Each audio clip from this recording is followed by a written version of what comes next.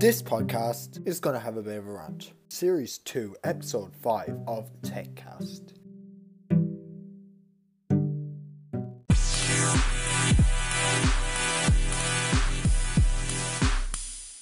To start off with, it's not an excuse now to call out a company. Next part I want to rant about is Android.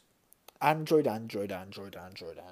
And then do that same thing yourself. It's hypocrisy. Let's see, where's the latest in this? Oh yeah, Samsung. Now, we applauded Samsung for not doing the notch when everyone was keeping the headphone jack, and they criticised Apple for it. But instead of owning their mistakes, they took down the Ingenious ad campaign, which was the thing, who wants a dongle? That sounds explicit. No. Their whole shtick with that thing was just, how much can we make Apple users feel bad about themselves? And guess what? You've done that same thing to yourself. But by taking down the Ingenious ads, you put more attention onto yourself, which, like it or not, is just not that great of a thing to do. The screen on the Galaxy Note 10 is a 1080p display, which is strange for Samsung to do. Yes, we all complained about iPhone XR, and they threw shade at it.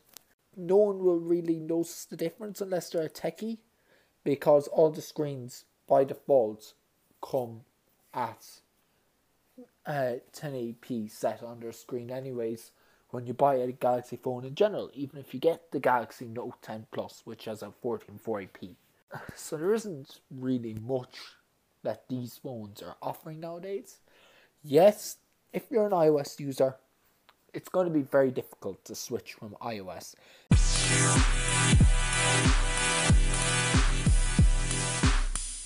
Apple Card is definitely a learning curve for some people.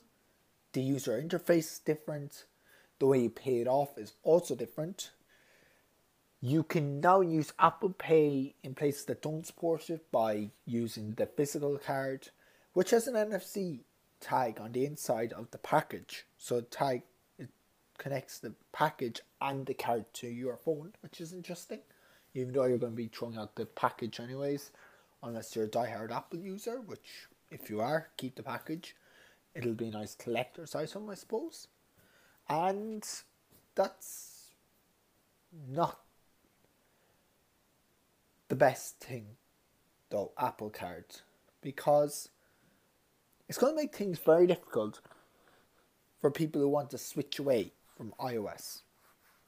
People who want to switch away from iOS can't if they get Apple Card, really, because if you get rid of your iPhone, you get rid of your Apple Card, which you can't pay off then, and that sucks. I'd like to see how this will play out when switching iPhones as well. Will it automatically transfer everything over, or will you have to go through a big, long, complicated process? Hopefully they've thought of this.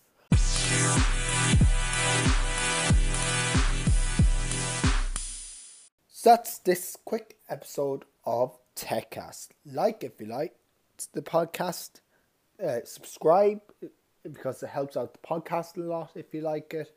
Leave us a rating, review,